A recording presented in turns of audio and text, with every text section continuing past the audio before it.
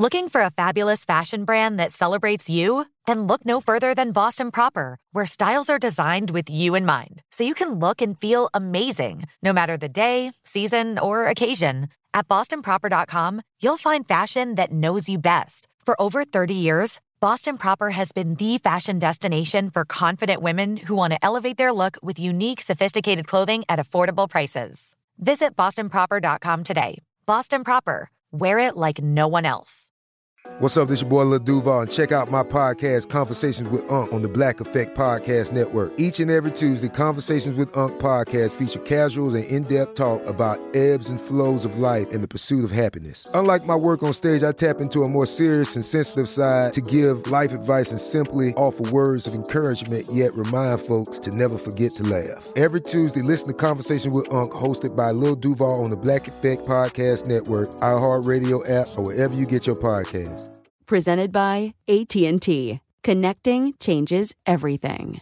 Tired of endless diets and weight loss struggles? It's time to say goodbye to frustration and hello to results. Introducing Smart Metabolic Burn from Brain MD, your breakthrough solution to fight stubborn body fat. Imagine burning fat, balancing glucose levels, and regulating metabolism in just 12 weeks. This unique 2-in-1 product combines the power of 2 clinically studied ingredients in one revolutionary formula. Berberine, which targets abdominal fat, and OEA, which curbs your appetite. With just 2 capsules a day, Smart Metabolic Burn by Brain MD can kickstart your metabolism, fight stubborn body fat, especially that pesky abdominal fat, and support your weight management journey. And right now, save over 30% on Smart Metabolic Burn at GetSmartBurn.com. The lowest price anywhere. That's GetSmartBurn.com. Don't delay. Transform your life with Smart Metabolic Burn from Brain MD. These statements have not been evaluated by the Food and Drug Administration. Our products are not intended to diagnose, treat, cure, or prevent any disease. You know you've got a comeback in you. When you take the next step, you're going to make it count. For your career, for your family, for your life. You can earn a degree you're proud of with Purdue Global. Purdue Global is backed by Purdue University, one of the nation's most respected and innovative public universities. This is your chance. This is your opportunity.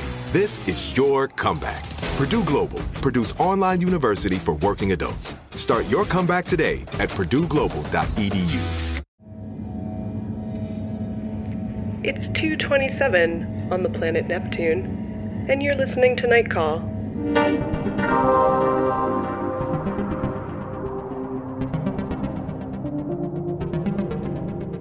Hey everyone, welcome back to Night Call. I'm Molly Lambert, and with me today are my colleagues Tess Lynch and I'm Emily Yoshida in New York with our first ever Night Call guest, Claire Evans. Yo, yo. Welcome, Claire. And please remember always to leave us a message with a night call at 240-46-NIGHT or shoot us an email at nightcallpodcast@gmail.com with all of your queries. Claire's with us this week because she has written an amazing book called Broadband, The Untold History of the Women Who Created the Internet. And it's really great, and everybody should check it out. We're going to talk about it in a little bit, but we wanted to talk about a couple of important robots first. Or like 2 or 3 important. Let's get this straight. Robots first, then women. Well, that's the hierarchy of the future. Look, there's the bread and the condiments, and then there's the meat here. So we're just classic sandwich order. Wait, I'm very confused by your metaphor. 2 pieces of bread, then condiments, then meat. I've eaten a sandwich before, clearly. This is an open face podcast.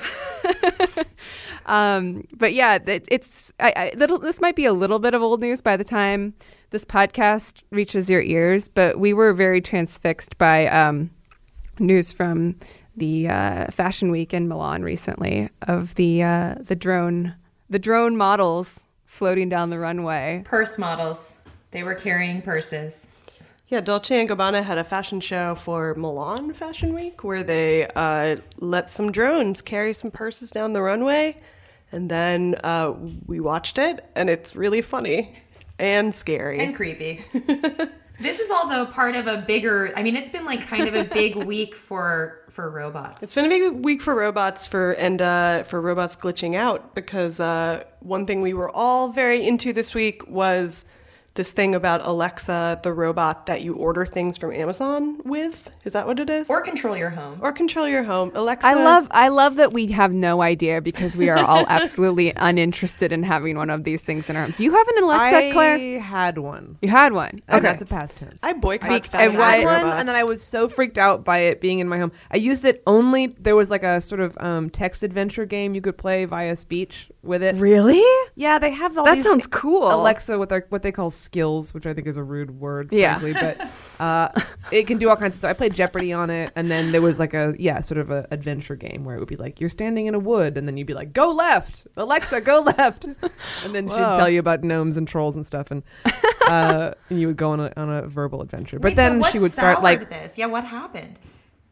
it's like I would be watching TV, and then, in the other room, the Alexa would just like suddenly awaken with some, having misheard something, and she'd just be randomly yelling into the kitchen. And it just, the idea that she was constantly listening, I should have known. I mean, Yeah. I actually was not a fan. My boyfriend bought the Alexa, and I convinced him after enough of those incidents had transpired that it was time for us to sell her on eBay, which we did. You know, I feel like we've all been known to sometimes lean into the constantly listening and be like, hey, we know everything's listening already. Let's just like purchase devices and give them permission to listen. I mean, there's something about omniscience that's kind of comforting, right? Like maybe ultimately in the future, the NSA becomes God because at least we know that someone is always watching over us. Well, you've seen like there's we like all there's that meme people do about like the FBI agent assigned to watch me all the time. Do you guys know what I'm talking No. about? Sorry. No. I feel like I've seen follow something memes. about this. It's like people do this joke about like that you just have an FBI agent who's assigned to like watch you through your phone all the time, and they're just like doing some nice things for my FBI agent today to watch. Which I also think that's is funny. sweet. It's cute. People are like, oh, it's cute that I'm being followed and monitored all the time. Somebody cares. Well, until it starts laughing. Until at you, it starts which is what happened laughing. with Right. Alexa. As of yesterday, the news came out that Alexa. This is the what day is it? The 8th that we're recording this today. So maybe this has been totally resolved by the time you're hearing this, and maybe they've like locked up all the Alexas or discouraged them from laughter and joy. Punished her for laughing. No, clearly they're going to throw out all the Alexas and replace them with a new one, and then all the old Alexas will just be in like an Alexa graveyard, just like laughing. Those are the Halloween Alexas that are being saved until the fall. You can say like it's like a Black What is Mirror. it like? It's like the last Black Mirror episode where the girls and the woman's trapped in the teddy bear. So Alexa's a real person, a spirit that is trapped in a machine, and the laughing is her way of trying to tell you to set her free. And you can only set her free by like drilling a hole into your skull, I think is how. Don't do that. Don't the do podcast it. is not advocating for that. Just throw your Alexa away and burn it in a fire. The thing about the Alexa laughing is that it's the most human sound she makes. It Yeah. sounds like a recording of a woman laughing. I It's was- not synthesized. that's sounding. scarier. Yeah, I I don't thought want that it sounded that. like Tess a little bit, like Oh, thanks a lot. which was very troubling because then it's on top of it sounding like a human. It sounds like a human I know. For people who haven't heard it, can you imitate the laugh? Because you guys just watched videos of this.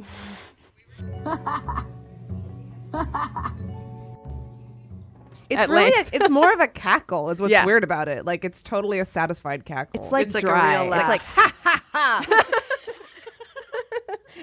or I don't like know if that's right. it's like a little bit. It's like it's like a trickster laugh. I Yeah. heard it It is described an evil as trickster tee laugh. hee. It's not tee hee hee.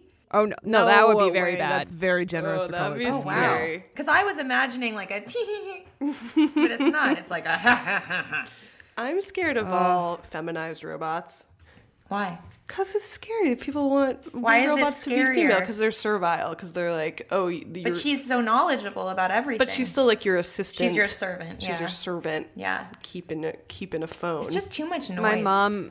My mom changed all of her like Siri voice or her Maps voice or whatever to be the British man voice. and Yeah. call it That's what I Colin. have. I just As hate in that Colin they're brand, Firth. that like Alexa is Alexa and Siri is Siri. Just make it like a genderless robot. 'Cause Dave. This is one of our topics is that robots are not gendered. So don't give them genders. Well, there is a maybe gendered robot if you pronounce the yeah. C in Simon or Kaiman, the floating space Kaiman. brain. Kaiman. We found a mate for Alexa. Yes. Simon Simon is a space computer. It's spelled CIMON, and it stands for Computer Interface something something something. Looks like come on. Oh, Come on. Okay. But the face does look like the logo for that tutoring company.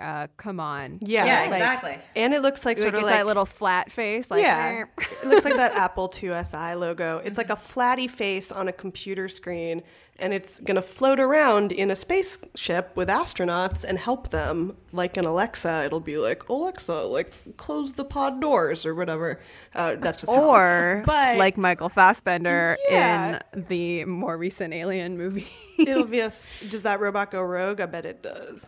No, it doesn't go rogue at all. He just mostly does normal stuff and hangs out. He just does what he wants. I You mean, know- is it going rogue when a robot does what they want? Not going rogue, Yeah. but by their standards. There are also like British guy robots because that's the other like traditional like butlers. It's like, who serves people like butlers and women. So that's what will make robots be like, ask Jeeves.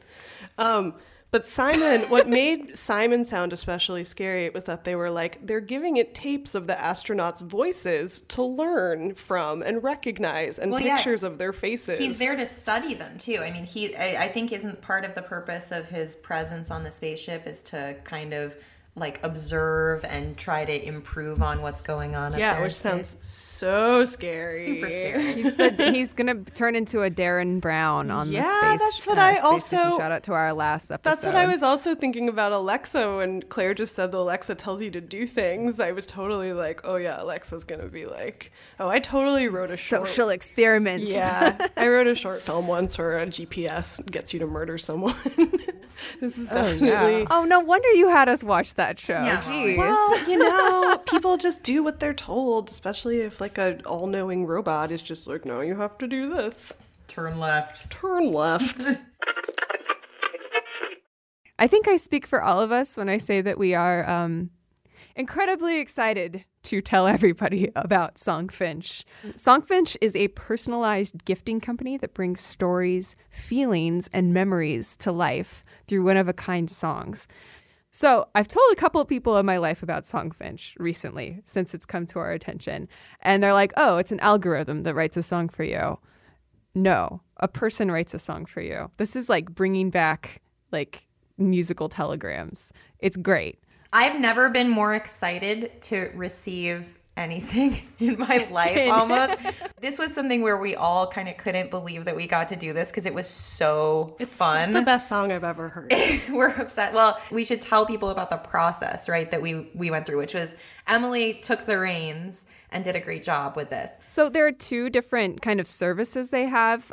One is making a song kind of from a preset template, and that's $99. And then there's a $200 one where they build a song from scratch. And so we had a song built from scratch.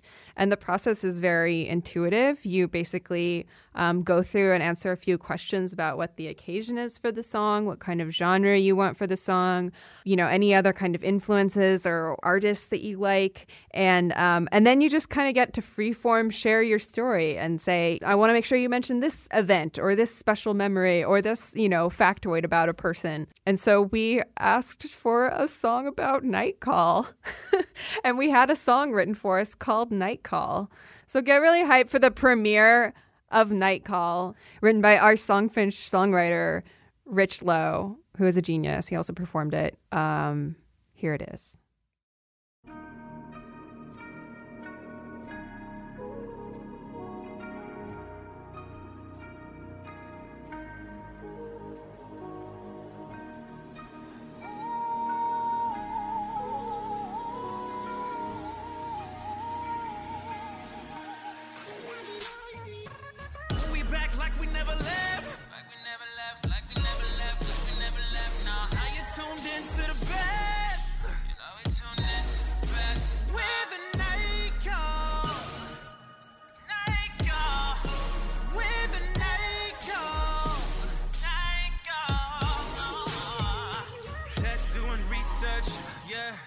And she gon' plan for disasters.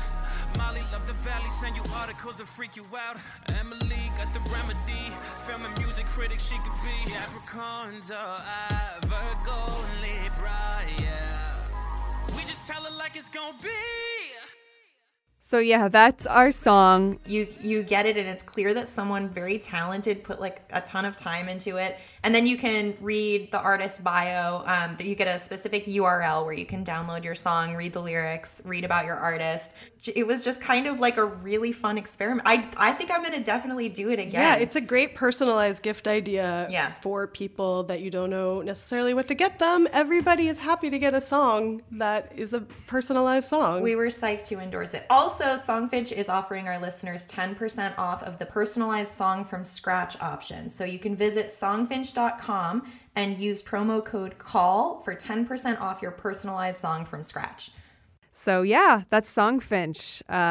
Check them out. Tell them we sent you. And you can find our Songfinch song Night Call at songfinch.com/stories/Molly-Tess-and-Emily. And you can hear the full version there, which you definitely want to do. So yeah, Claire Evans is with us today.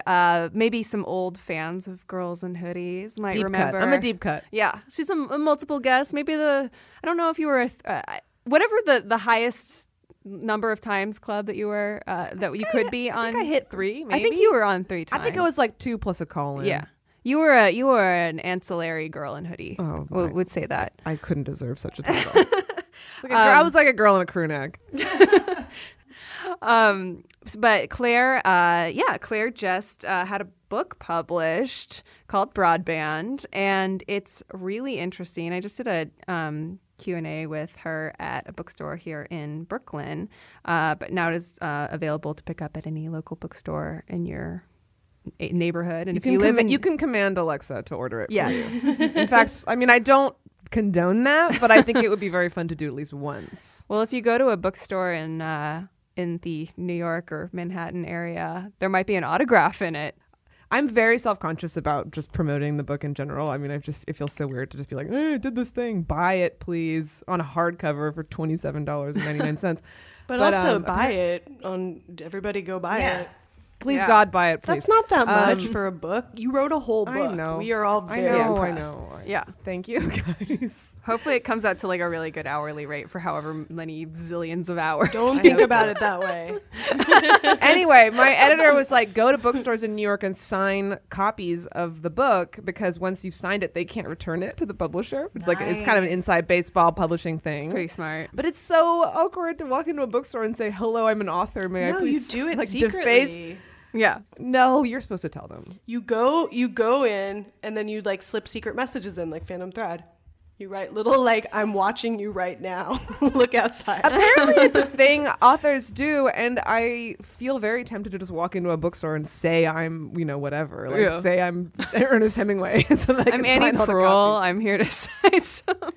Claire, maybe we should be kind of your soldiers, and Molly and I can go sign your books in LA, and then they can be returned to the publisher, and we will have signed them with your blessing.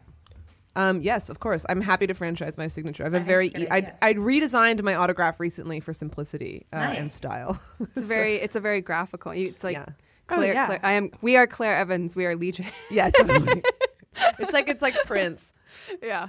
Thanks, guys. Yeah, that'd be great. I mean, my favorite stuff in the book, the stuff I liked most about it was the stuff about all like the early communities. Like, so I guess after the internet exists, but before the web. Yeah, which you make like an interesting distinction about. Well, people don't know. I was talking to someone. I went on a PBS show the other day, and the guy didn't know the difference between the web and the internet. And he was talking and asking me all these questions, and I was like, couldn't get past it. I was like, the web is a different thing. Yeah. There's a lot of difference, and there's what are the differences? Network. As an idiot who's asking you, no, it's fine. Please tell me the difference. You are forgiven.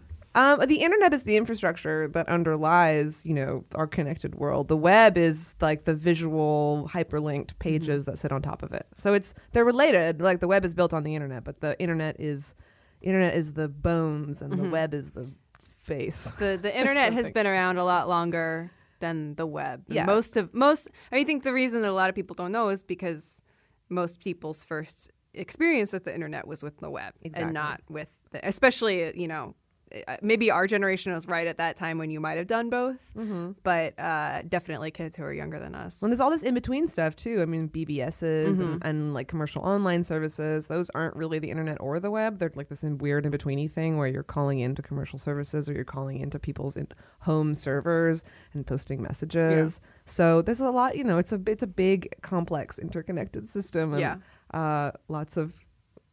lots has changed since. It feels weird even talking about the web now because who's even on the web anymore? Yeah. I mean, I'm on the information superhighway. I don't know about you. Wherever it may go, I'm riding it all the way home.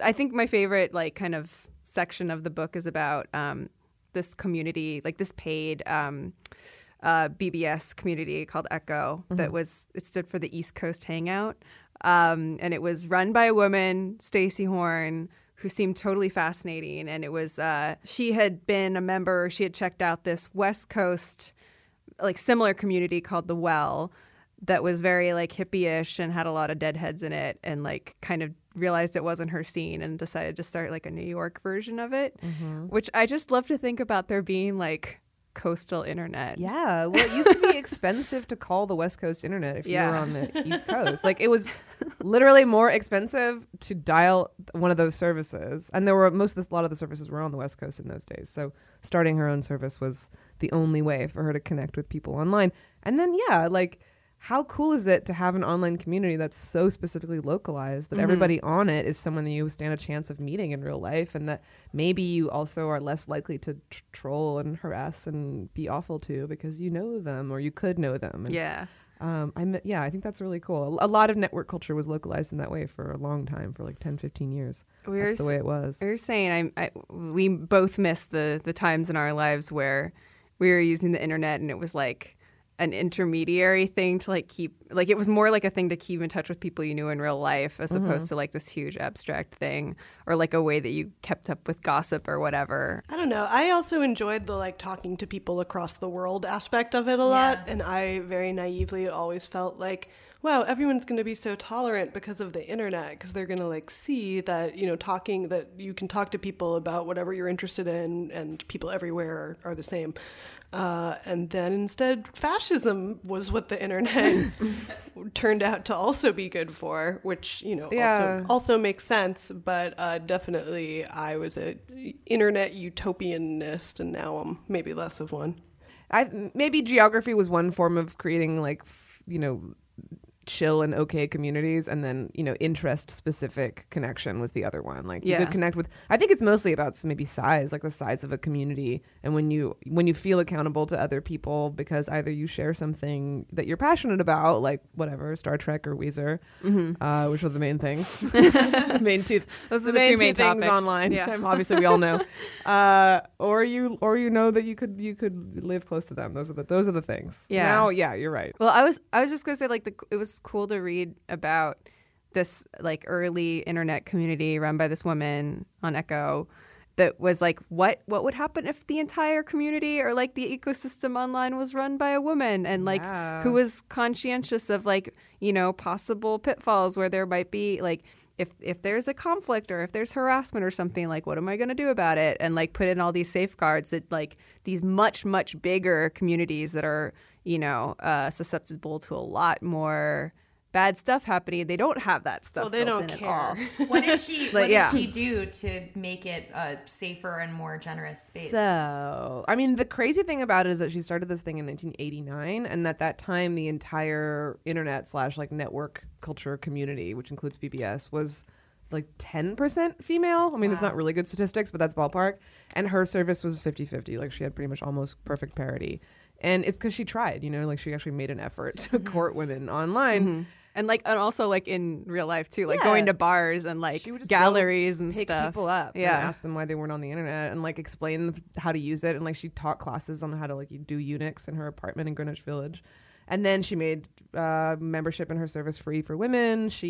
The main thing that she did that I think is really smart and hasn't been really done since is she made sure that every single one of the conferences, which is the individual subject threads on the message board, had moderators, and one moderator would be male and one moderator would be female. And it was that was just part of the service, that there would always be a woman in charge in every conversation that you were in. So if you signed up and you saw a woman leading the conversation, you would feel less shy about participating. You know, you would be less likely to lurk.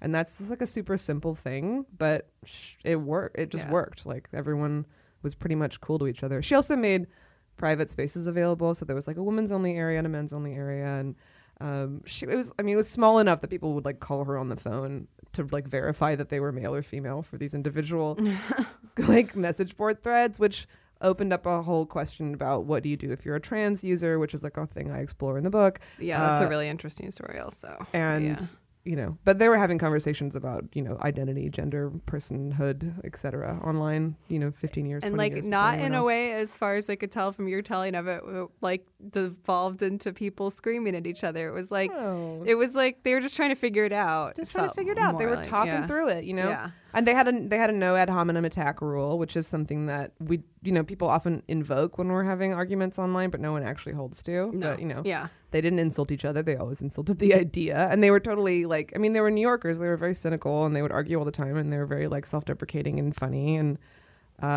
it was okay because they all sort of respected each other. Wait, so what happened to this amazing community? It still exists. Can I join? Yes, you can join. Okay. You can join, but the only way you can access it is through the terminal in your computer, and you have to like dial via Telnet into Stacey's home server. It's like super, super, super. I say millennial proof. Like it's old school. It's an old school internet. BBS. I've been obsessed with wanting to start a BBS. If you guys are into a little bit of a learning curve, I think it's worth exploring. I feel like a night call BBS would be actually the most appropriate. Yeah. We don't have to go that far into the past. Yeah. Just a straight up message board would be so fun, I think. Man. I bet you guys were all big LiveJournal people. Guys, I read LiveJournal every day because I read Oh No They Didn't, which is like the last LiveJournal community alive. So much.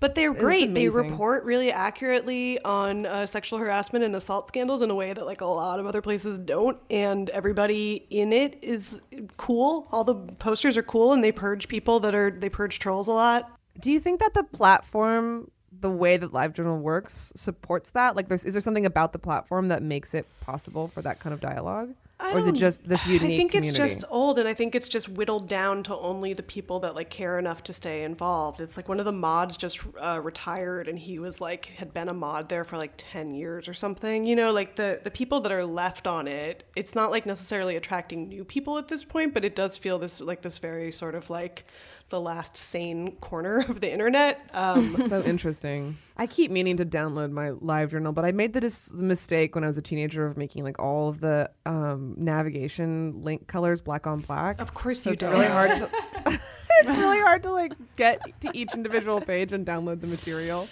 What were your guys' favorite message board communities that you were on prior to social media? Oh, I don't want to out mine because it still exists. Molly has guarded this secret so carefully. I've been on a message board for like a really long time at this point, I guess since I was a teenager. Oh, that's right. I think I remember you talking about this, but I don't know what it is. I meet people in real life sometimes that I know from the message board. I was hanging out with my friend Roxy yesterday, and I was like, oh, we like technically knew each other on this message board and then met in real life, and then realized at a certain point of knowing each other in real life that we had also already communicated on a message board, which is always fun.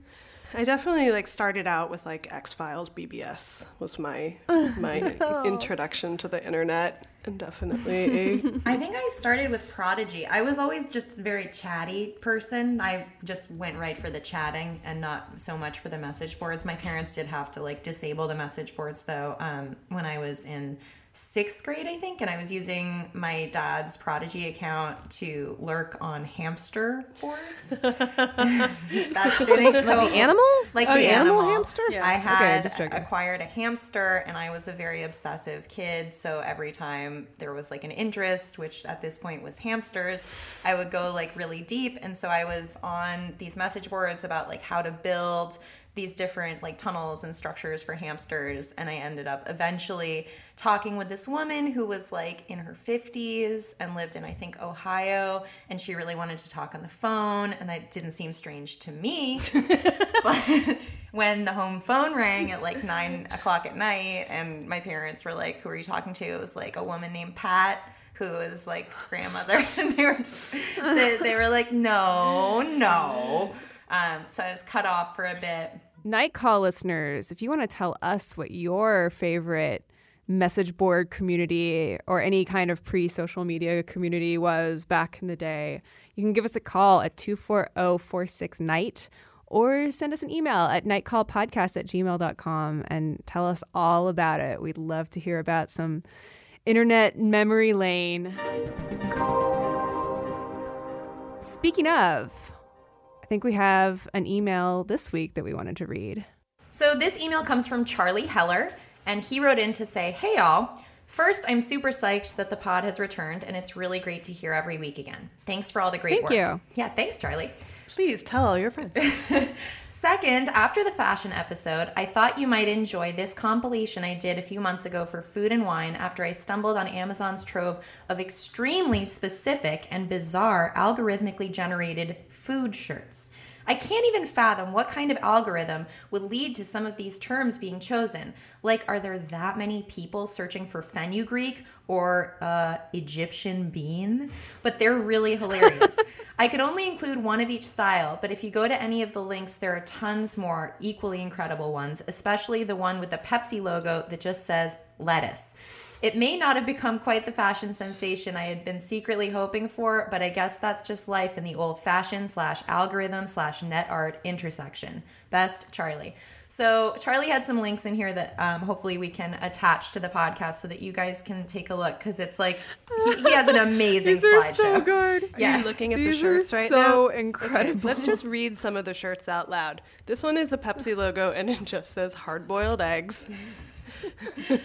There are a lot of companies like this that just have like shirts that it plugs in whatever. It's like, only real Glorias know. Yes, I always get served those ads on Facebook. Yeah, because they know that you're the kind of person who might buy that shirt. Yeah. It's like, only a Claire will understand. Wait, what was that one? I mean, that is true. Oh, yeah. Feed me arborio rice and tell me I'm pretty is one shirt. Say no to drugs, say yes to water chestnuts. Always. Is there like a keep calm and fenugreek? This one's kind of close. It says soy mayonnaise doesn't ask questions. Soy mayonnaise understands.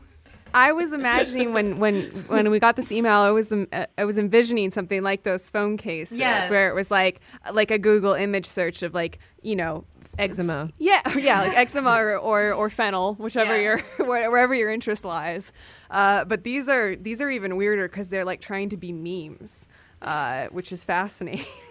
And then the one just says pudding. It has that thing that we like where it is like it's like a slightly garbled take on something that makes sense. So it like no longer makes sense and your brain is trying to piece it together.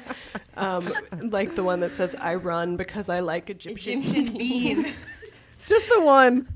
But thank you very much, Charlie, for this email, and we will share the link to your list on all of our social media platforms and or BBSs. It's amazing. Thank you. Yeah, and we feel like you definitely understand us, Charlie. Yeah, thank you. Yes, we can tell you're this a is real very listener. Us. So we kind of had as a perennial topic we wanted to get to at some point, just astrology as a word. Astrology in general. But I feel like into it, we started talking about it ourselves. You were saying, Molly, you were saying something about you were going to clean, and you were like, maybe I really am a Virgo. I don't know. It's just like I get in these conversations a lot though with people where it's like, oh, we all know everything about astrology and like what a Virgo is, and we're all like, very women of varying like intellectual type jobs, and we're not maybe necessarily the people who would traditionally we would think of being subscribers to astrology, but here we are. I don't think subscribe to it. I don't subscribe to it because I have such a boring sign. No, Virgo is my favorite sign. What? No, it is. And also, you are not a totally atypical Virgo. Well, I've also heard this before, that there are more Virgos than any other sign because people have New Year's babies. So you mean have sex on New Year's? Have sex on New Year's and then make... I heard that it was Libras because of Valentine's Day. Yeah. I think these are all apocryphal, and I just repeat them like one might repeat an astrological thing. I don't know. I'm skeptical of astrology, but I also get mad when people like hate on it because it's usually dudes being like, women are idiots, they believe in this. And I'm like, you fucking watch sports. Like, come on. Yeah. Like, magical thinking is a thing, and it's fine as long as you don't invest everything in it, I guess. I get upset when people start spending money on it. Oh, yeah, and more on that Sure. in a minute, because there are two of my favorite stories from the past 5 years have involved people being screwed out of a ton of money by psychics. Oh, that's true. Well, when I was an editor at The Verge, I had a freelance writer do a profile of Susan Miller. Oh, yeah. And it was, a long considered piece of writing, like 4,000 words on her. She met her up at like a couple of her conferences and had many phone conversations with her. And, say what you will about the veracity of what she practices, but she is a fascinating woman and like a fascinating internet personality also, which was sort of the pitch of the piece. And so this piece is on The Verge, and Claire also has some experiences with this recently. Verge commenters are like so literal minded in a way that just makes you want to like take a nap for 5 years. It's just, and they were so mad about us, even having the possibility of lionizing somebody who practices a pseudoscience. And it's just like, you're missing the point of this piece. Well, also it's okay. I was telling you guys that like, I think Tess also we had our charts done by our math teacher. Oh, yeah. Did you have Mr. Gregg? I had Mr. Gregg. Yeah. I was also, I hate to use this word, but it was dumb math. We both got bumped down to remedial math. To remedial math. And our math teacher, even though he was a math teacher, he was also really into astrology. And he was kind of great. He was totally like a Scoot McNairy in *Halt and Catch Fire*. You stole my heart. So when we found out that he was into astrology, it was like a very fun twist of like you would not have expected that. And then he did everyone's charts in the class as like an end of the year thing. It was a treat. But I also hate when people are like, oh, well, I'm a whatever, so I'm like very whatever. An astrological superiority complex. Yeah, or an excuse to get out of things where it's like, you can't depend on me. I'm a Gemini. Right, like, I hate that. You could also try to be a good person. Right, I hate when people are like, I'm gonna like use this as an excuse for like bad traits of mine that are related to astrological sense. But I also think people that are astrologers like Susan Miller are kind of just like confidence men, confidence women. Yeah. Like Darren Brown, for example. Well, she's an artist. She's not a scientist. Right. She's an artist. But it's like to look someone in their eyes, and we were talking about this recently in terms of people that are like really seductive to everyone, which is like a lot of like actors and actresses. It's just like someone who like looks you in the eye, asks you a lot of questions about yourself. Says your name periodically. Makes you like car salesman. Yeah, makes you feel understood. Like the ability to con people into believing that you know something about them is like really valuable because people will pay a lot for that. Wait, so we know Molly's a Virgo. Emily, you are a Libra. Do you know your rising? I am a Libra. Yeah, I'm a Taurus rising, which I didn't even realize till like semi-recently. And I again, all with a grain of salt, but I feel like it explains a lot of my frustrations in life. Wait, Claire, we don't even know where to begin with you. What's your deal? I'm a Scorpio. Oh, it makes so much sense. I'm the last day of Scorpio. Although I met someone at a party yesterday who claimed she was the last day of Scorpio, but her birthday's the day after mine, so one of us is lying. I mean, maybe I have like a moon sign or a rising or something that I'm not. I don't know. I haven't yet acknowledged and internalized, the way that Emily has acknowledged her 4 Taurus rising. But my 4 Taurus rising. I often read my horoscope like, oh, I wish, Yeah. like it's always like you're a saucy minx and no one can get enough of you and blah blah blah. Yeah, it's like that's not that me sounds at fun. all. But I wish. It sounds more fun to think about than like Virgo, which is like you might clean your bathroom today. Do you have any least favorite signs? Wait, Tess, we didn't ask you. We gotta get to your sign still. You're evading. Oh, well, I'm like a Capricorn. True Capricorn. I'm very. No, we're up front. I'm a it's no secret. I'm a Capricorn. What's your rising sign? Gemini. Oh, that also makes sense. But again, okay, here's my thing with astrology is I feel like if you just list enough emotional traits, everybody is like, I'm all those things. I'm not. Totally. Well, I think if somebody told me I was a Cancer, I'd be like, yeah, right, this is totally fake. I think that would be one where I'd be like, this is a fake That's how I feel about being 100%. a Virgo. I'm like, literally the only thing about Virgos is that they're neat. And no, because you're loyal, stubborn, right? These are, so you're salt of the earth. Who wants to be the virgin? the least you could fun. it's just a woman. literal. She's the woman. She's I not know, but it's like all the necessarily- other signs are like sexy and passionate and like water and like, Molly, I'm a goat. and like dirt. I'm a It goat. wants to be dirt. But it's Saturnine, so you're I'm a bug. What I'd really like to do, and maybe night callers can help us do this, is establish an alternate astrology system. I think constellations are really cool. I think the zodiac is really cool, obviously. I think there are like weird spooky things that happen in my life sometimes that I feel like there are weird spooky things that can happen, you know? Like You thinking just about need like something with an ensemble cast of 12. right. Is there like a Star Trek maybe? What about or like a- fruits and vegetables? like a lot of people who are like, it's a fake science. Like I don't believe it. We shouldn't, pay any money to these people or let them have columns. Are people who like totally invest all of their energy into the Myers-Briggs. Yeah. Like, they're Yeah. like, I mean, and they social psychology, I believe in. I think is real, but that's Yeah. also why I like Darren Brown's The Push, and you guys did not, because I was like. But it's also like it's the a Myers-Briggs thought is a experiment. test you take yourself. You can answer it any way you want. right, you and can try to do nobody it. who would answer it, isn't that the sociopath test, where it's like anyone who is a real sociopath would know how to pass the sociopath test? Right. Yeah. The other reason I wanted to talk about astrology was that something actually astrology related happened to me in my life recently, which was that my longtime favorite astrologer that I read on the internet quit the game. And I was unexpectedly very deeply I don't want to say upset, but it really like shook me in a way that I wasn't expecting.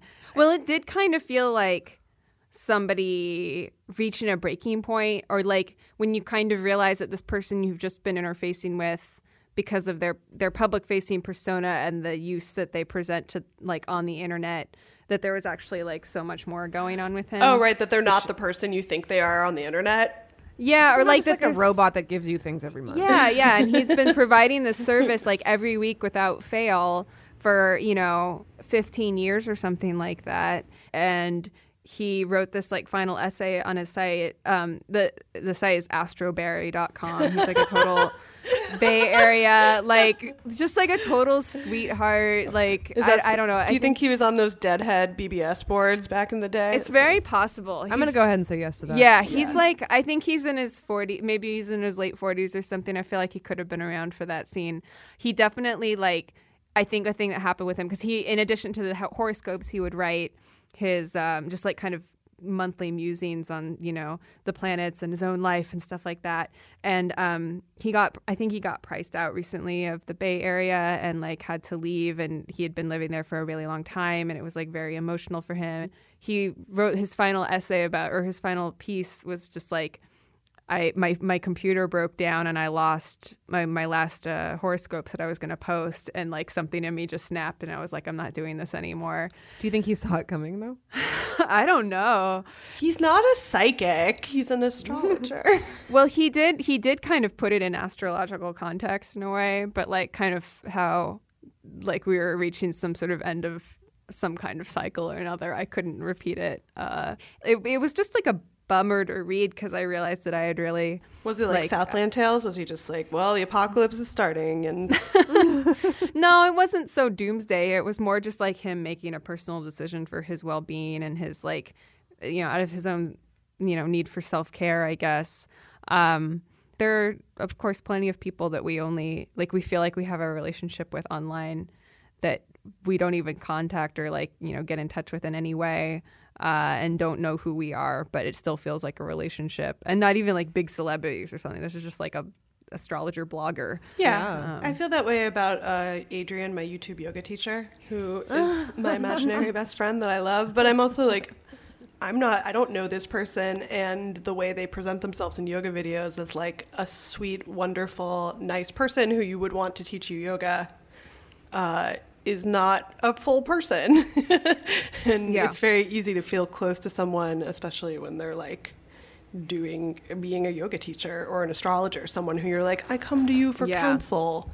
It's important to acknowledge that work, like every once in a while, just drop an email to those people online that you admire that are doing things for you that you're not paying But this is the thing I did. You guys, I know we talked about how we shouldn't get conned by astrologers, but I totally did pay for Astroberry's like yearly reports. And it was like this total honor system thing because it was just a PDF that he would email you, and you could obviously share it with whoever you wanted. But he was just like, he would send it out and be like, hey, you know, like I know you can technically send this to everybody, but like if you like it, please just ask your friends to buy it. And so I bought it like a few years, and then he stopped doing it a few years ago. But like it did make me feel bad that I had never just like I'd never followed him on Twitter or anything like that. It felt like so separate from how I interface, like the rest of my internet activity. Do you think he was on Twitter? He was. I don't know if he's going to be doing Give any him astrology. a follow. I know, I should. It's Give not him too a follow. late. Send him a link to the podcast. Tell him that have you him saw on this him. podcast. Yeah, it's like misconnections, but with astrologers.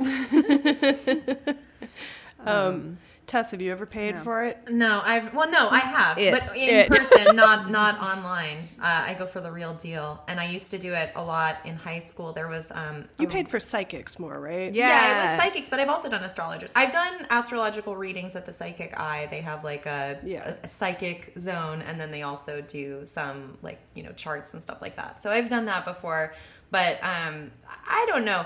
For me, it's like the kind of thing where I like to get the tools to do it myself. I'm like a DIYer because I feel like I don't know that much about charts, but there's so many resources where if you want to spend like 6 hours and stay up all night figuring out, all your stuff, all your planets and stuff, you can. I'm very of two minds. But if you on make it. a mistake, you'll never know. You could be basing your life decisions on some miscalculation. Yeah. Sorry, I'm totally more of like a, I guess I'm more of a skeptic. Well, it's different because it's psychics, but there were just like these stories. One of them was in the New York Times, and I sent it to Molly and Emily about a man named Niall Rice who was scammed out of hundreds of thousands, like $700,000 or something like that by a psychic. And he was like having a tough time in life. He was like using drugs and drinking a lot, really depressed. And he went to rehab, met a woman, fell in love. And then they left rehab and dated briefly. And then she went back to rehab and broke up with him. And he was heartbroken. So he saw this psychic and she was like, oh, we'll get her back. It devolved into this thing where the woman died, sadly.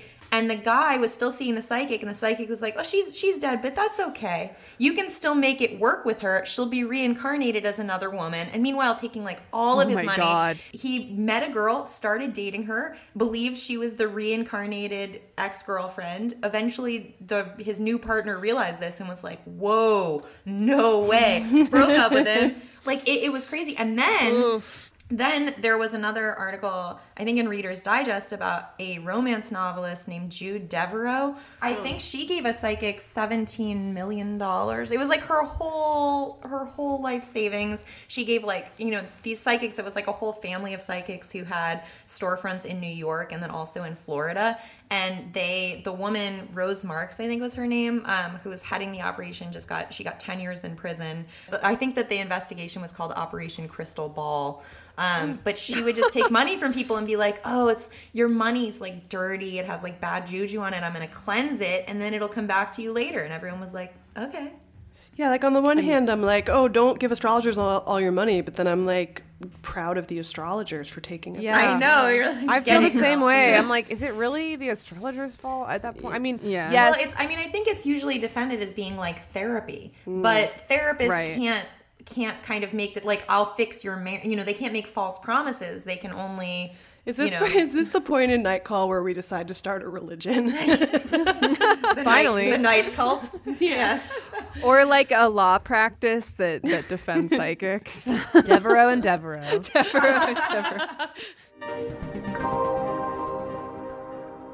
Well, we should take one final night call from this week, which comes to us from Lauren, and this is yet another a story I have not heard anything like this yet about as far as apps spying on us. But let's give it a listen.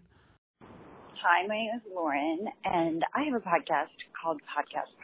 It's a podcast about podcasts, and I love your podcast. I was listening to you talk about whether or not our phones are listening to us, and I think this is a pretty standard weird story where I had my phone in my pocket and we were talking about the Rent the Runway's new like subscription service, and I went back to my desk and at my computer, it's all the ads I've seen. I feel like everyone has a story like that. But something weird happened I haven't heard anyone else talk about. I bought my husband a Super Nintendo, like an old one, for Christmas.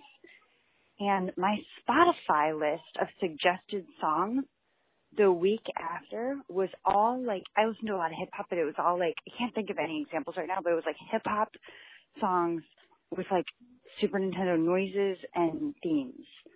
And I never heard of that before. Like I bought the Super Nintendo console on Amazon, and then I opened Spotify, and there's all these Nintendo songs, and they've never played again. I don't know. I didn't even know there were so many hip-hop Nintendo-themed songs, but I don't know if you've ever heard of anybody with a story like that, where Spotify is feeding playlists based on history. Keep up the great work. I love the show. God, algorithms are so dumb in a way. It's like this.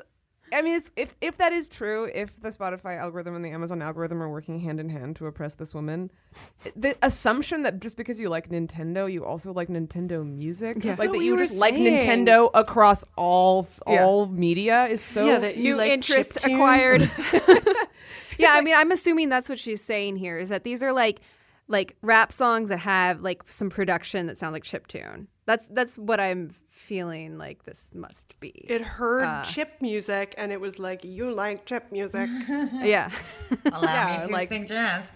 See, that's what the robot voice should be like. It should be like a nerd, voice. Rosie the robot, or yeah, not like let me get you someplace. Be like, I mean, it could also be just a zeitgeist thing, though. Like she decided to buy the Nintendo, and then maybe because it was just in the air that week, you know? I think there's something a little bit more unquantifiable that sometimes happens. Or she just noticed it really more. You know, but they make those specifically. ads, they do it, like the way the machines all work together to make you feel crazy. And like you're in a Philip K. Dick story is that they make it all like plausibly deniable. They're all like, oh, maybe it wasn't listening to me. I just was doing this and then also doing this. And it happened to know that, you know. Well, she bought the Super Nintendo for her husband. Like, had she been searching for Super Nintendos online, and then there was her search history for that.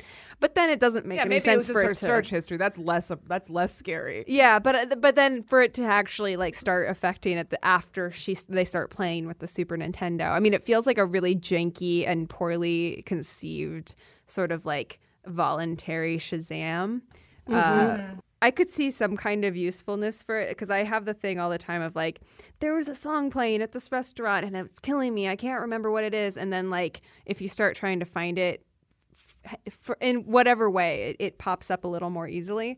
But this is not anything anybody's asking for. And it's just like picking It thinks it's helping you. Yeah. But it just wants to help you buy stuff. It's like it's not to even sell you another Nintendo. Though. Yeah, like once you've gotten to the point where the Nintendo music is playing in your Spotify, like what are you gonna go back to Amazon and buy a second Nintendo? Or are you just gonna give me more sounds? Nintendo. You're gonna buy Nintendos until your house is nothing but Nintendo. Well, they can't harmonize with just one. If you want the harmonies, then you've got to have two Nintendos. Crosby, Stills, Nash, and Alexa. Like a barbershop Alexa quartet. Yeah. To go back to Alexa, to take it full circle, but with the sound thing, I never want to have an Alexa, but like at the same time, before all this stuff started coming onto the market, the only thing I thought I would ever want as far as like a personal robot or like one of these things that you have in your house, I envisioned like a floating orb that would follow behind me and just like play music whenever I requested it. A florb. That's kind of what Simon is. Yeah. Yeah, he's a floating space orb. If you look up Simon or Kaiman. What about a Roomba that's like an iPod? Tess has a Roomba. Sure, no, I did. I had a Roomba, and I had the Roomba that sprays water, but they break, and then you're like, what do I do? And it's really hard to get them fixed. They just want you to buy another Roomba. And then the Roomba that is dying is like, help me. No, the Roomba that is dying is just like this immensely heavy Frisbee. I had a Roomba now 12 years ago. It was huge, and it was very confused by boundaries and stairs, and then they break, and at that time, it was impossible to get it fixed. It was, they really wanted you to troubleshoot yourself, and you're like, I don't know where to begin with fixing this thing. I'm just going to buy a Swiffer, which I did. Well, thank you very much, Lauren, for your call and giving us another thing to check our preferences on. And thank you, Claire, for being on this night call and being our inaugural guest. Oh, I am so honored. It was fun, and everybody should go check out Broadband, the Untold... my book. Buy my book. If you're listening to this night call, maybe Alexa will start ordering Suggesting the the book for book. you. Yeah. Oh, yeah, I like that. I like to test to see if it's things we're listening to by just yelling the name of a product into my phone. Like, I just like to yell leggings at my phone a bunch to see if I get Facebook ads for leggings. But that does it for this week's night call. As always, you can give us a call at 240-46-NIGHT.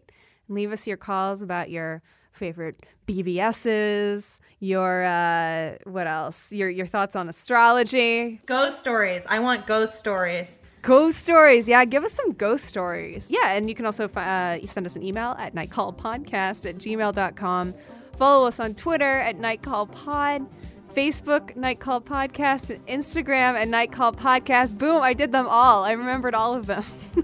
Nice. And also, if you're enjoying the podcast, please rate, review, and subscribe to help us continue to make podcasts for you. We'll see you next week. We'll see you next week.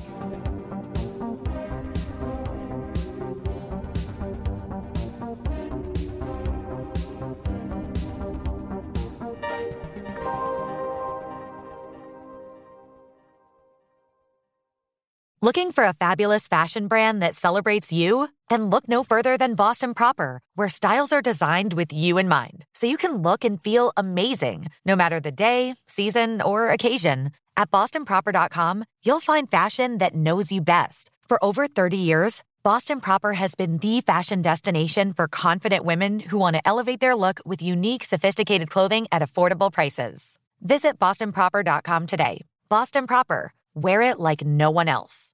There's no distance too far for the perfect trip. Hi, checking in for... Or the perfect table. Hey, where are you? Coming! And when you get access to Resi Priority Notify with your Amex Platinum card... Hey, this looks amazing. I'm so glad you made it. And travel benefits at fine hotels and resorts booked through Amex Travel, it's worth the trip. That's the powerful backing of American Express. Terms apply. Learn more at americanexpress.com/withAmex. Tired of endless diets and weight loss struggles? It's time to say goodbye to frustration and hello to results. Introducing Smart Metabolic Burn from Brain MD, your breakthrough solution to fight stubborn body fat. Imagine burning fat, balancing glucose levels, and regulating metabolism in just 12 weeks. This unique 2-in-1 product combines the power of 2 clinically studied ingredients in one revolutionary formula. Berberine, which targets abdominal fat, and OEA, which curbs your appetite. With just 2 capsules a day, Smart Metabolic Burn by Brain MD can kickstart your metabolism, fight stubborn body fat, especially that pesky abdominal fat, and support your weight management journey. And right now, save over 30% on Smart Metabolic Burn at GetSmartBurn.com. The lowest price anywhere. That's GetSmartBurn.com. Don't delay. Transform your life with Smart Metabolic Burn from Brain MD. These statements have not been evaluated by the Food and Drug Administration. Our products are not intended to diagnose, treat, cure, or prevent any disease.